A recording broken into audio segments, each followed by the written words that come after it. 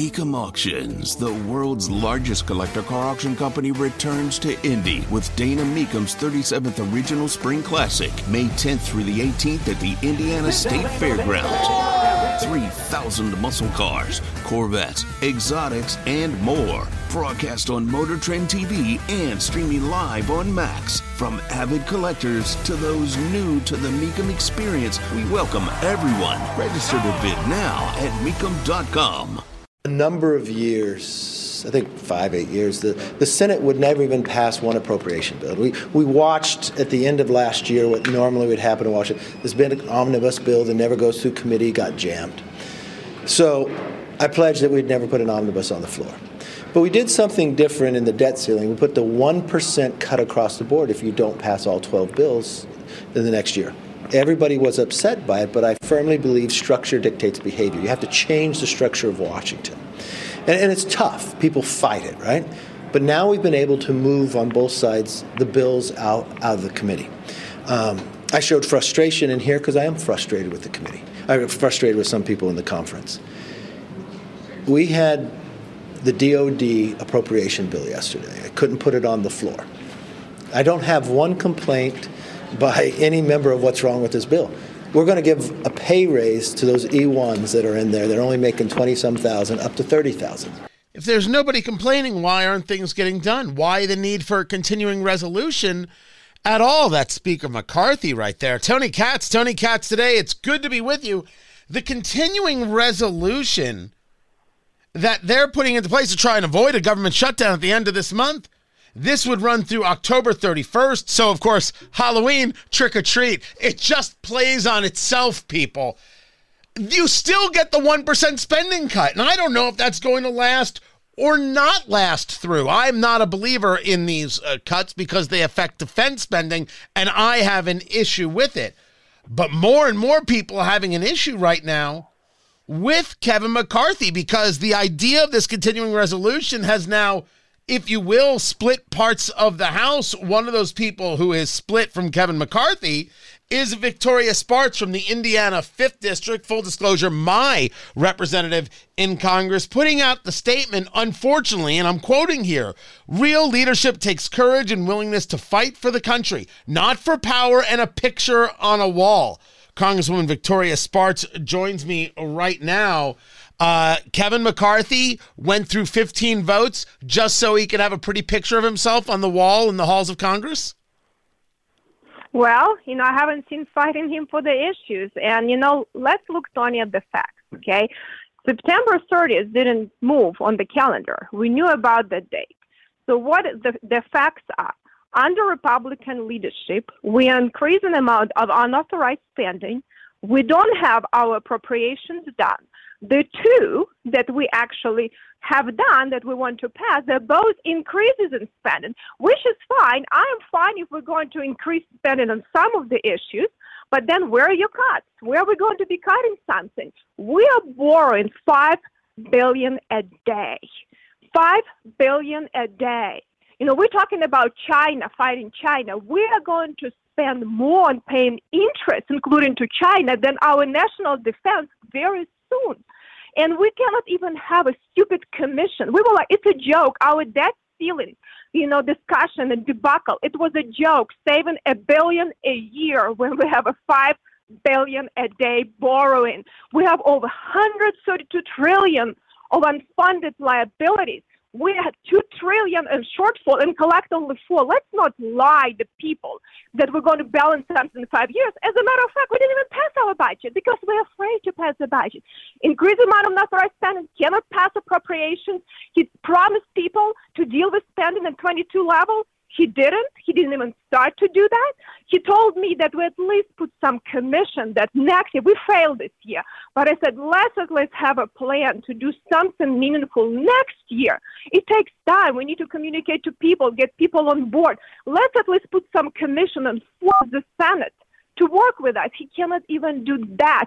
So I am so sick and tired. If we're failing this republic, and if we're not going to stand up, no one else it will, because the other side is completely gone. Let's take now a moment and make sure that we're all on the same page of what this continuing resolution is about. As I know it, You had 12 appropriations bills that had to be passed. This was the deal that Speaker McCarthy made with President Biden. 12 of these bills would have to be passed. We don't have a number on the debt ceiling, but we have other levels of cuts that go on, and people agreed and disagreed. And here's where we're at. 12 appropriations bills that have to be approved. Otherwise, this penny plan, this 1% cut across the board, goes into effect. Are we now seeing that the 12 appropriations bills are not going to get passed? Or is it that they won't be passed in time, which is why you are saying you knew when September 30th was on the calendar?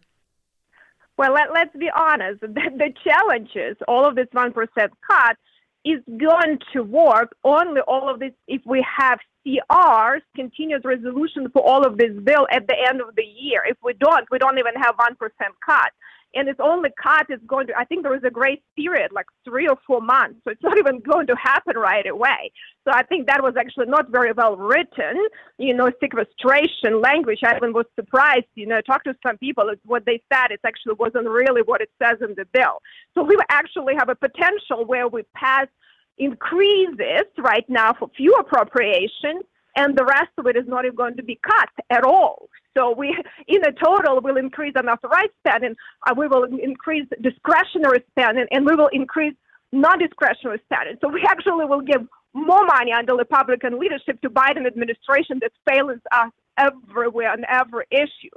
So that's the challenge we have, because we had plenty of time to work on this issue. So I just said, okay, I want to have a plan for next year, but also with this appropriations agreement, since, the conservatives agree that we're going to start at 22 level because 23 was so inflated.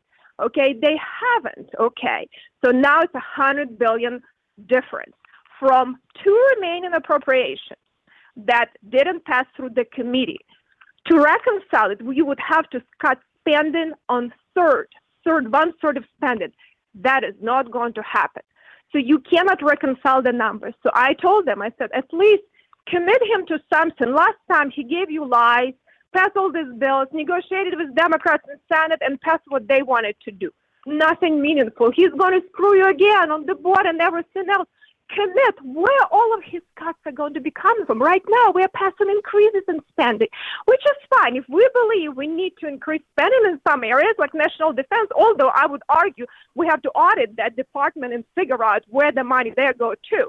But that's a different conversation. But even if we're willing to do it, where are the cuts? What are we doing right now? There is no difference anymore between Republicans and Democrats.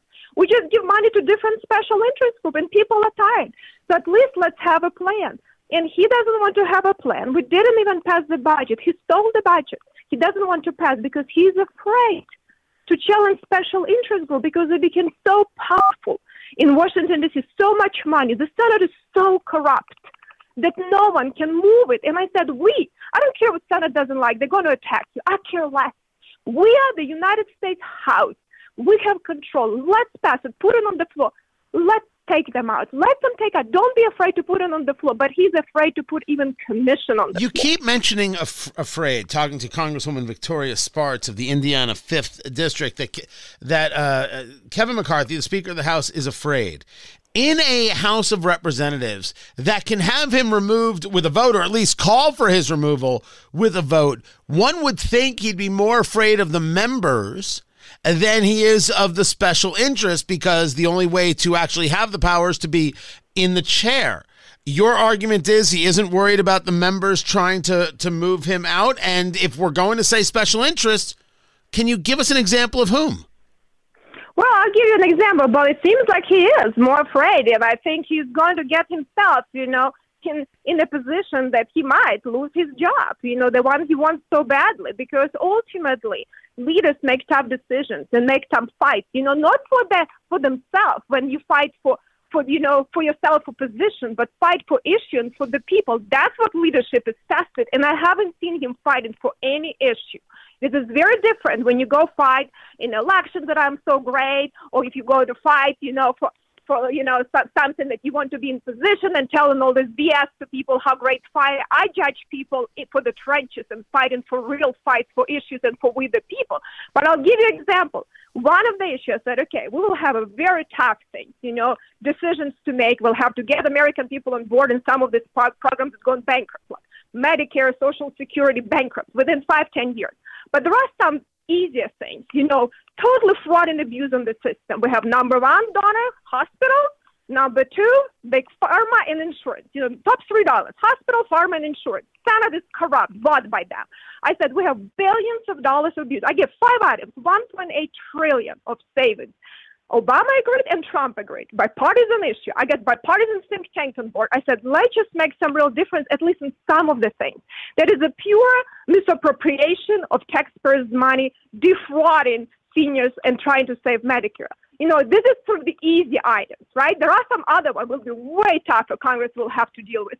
He's not even cannot do that. Well, he's going to be attacked. He's going to be attacked by Jeffries and Schumer because, hospital monopoly in New York is so corrupt and controlled. I said, I don't care. Let them attack you. Let's go and win it with American people that we're willing to stand up for them. Why are we talking about all these programs? People say bulk government. We have not increased any authorization. FBI and DOJ is still going to get it bulk money. Why should they care what they doing to the American people? If we would have gone through authorization process, which I already for over a year was harassing him, I said, let's have a plan. We have over 1,000 programs unauthorized. Let's pick some and start working on them. That's how you can really make this, officials accountable when you yank their money. But, you have to spend some time. Let's talk about who's on your side. Matt Rosendale of Montana is on your side, calling it a continuation of Nancy Pelosi's budget and Joe Biden's policies. Representative Dan Bishop of North Carolina urging Congress to pass bills that fund individual agencies. You have Representative Tony Gonzalez along the U.S. border saying it's crystal clear a government shutdown is coming. I represent 66% of the Texas-Mexico border. A hollow continuing resolution built to win a messaging battle does nothing to keep America safe. But on the side of the continuing resolution, you have Congressman Byron Donalds of Florida, who puts out on X Twitter, the 30-day continuing resolution does two things. Number one, secure the southern border. Number two, cut government spending by 8%, and continues by saying there is no Ukraine money. He continues, the truth is Congress needs more time to do the necessary spending cuts and reforms to stop the weaponization of our government and save our country. If the continuing resolution goes through, does it cut government spending by 8%? And what do you make? I don't mean to ask two questions here, but I want the answers to both. Does it cut spending by 8%? And what do you make of Congressman Donalds noting a lack of money for Ukraine being a reason to go forward with it? Well, listen, I will tell you something. This resolution will force for a short period of time on some of the spending, but they also have increases in spending they want to pass. So in other authorization, in VA authorization, and national defense authorization, we have increases, right? So in reality, since it's more than 50%, it's probably not even going to cut. It's a net effect, which I understand that unfortunately. And I said, I am not opposed to have a short-term resolution, even though we should have already worked on these issues, right? And he should have taken it seriously. But I want to have a plan how we're going to have it seriously, how we're going to force a serious conversation next year on debt ceiling, how we're going to have a forced serious conversation on the Senate on authorization next year. So we need to have a plan and where all of the cuts are going to be coming. He is not committed. All of this stuff is unenforceable. Nothing is going to secure anything. Biden knows, let's pass this. Then he did it last time, made a deal with Democrats, and everything conservatives put there, border security. How many times do you learn border security? Where is it? It was taken out. And he signed off on that and making deals with Democrats. Let's be honest, say, I'm planning not to fight. And I'm going to make him deals with Democrats now. That he did it last time. At least be honest this time. And then people have to decide, do they support this leadership or not? But let's be honest. He never fought. It's exactly the same situation.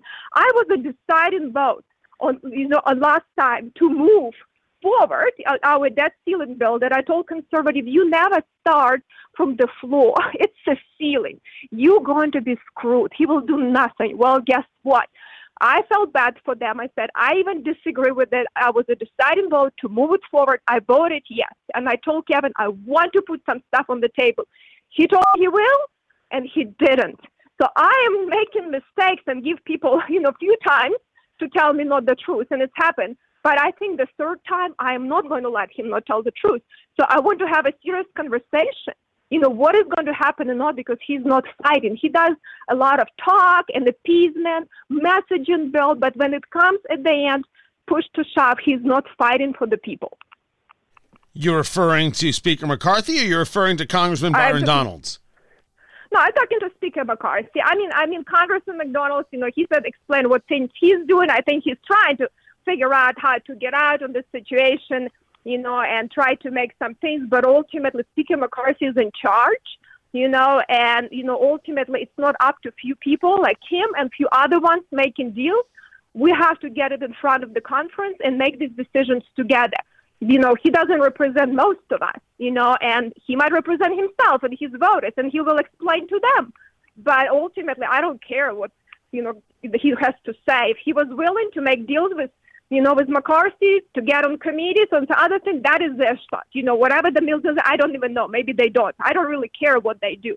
I am not making any deals. I should use an enormous amount of political capital, but it's sad for me to see that I'm usually the only woman standing fighting for the fiscal insanity that happened in our Congress. This is unbelievable that we cannot stand up and think about the future of our children. It shouldn't be even a partisan issue. And on the background, people agree, even Democrats agree, but they're all afraid of big money. Big money became so powerful. Congresswoman, I am afraid not to be reelected. I am up against the Congresswoman Victoria Spartz of the Indiana 5th District. Spartz.house.gov is where you can find her.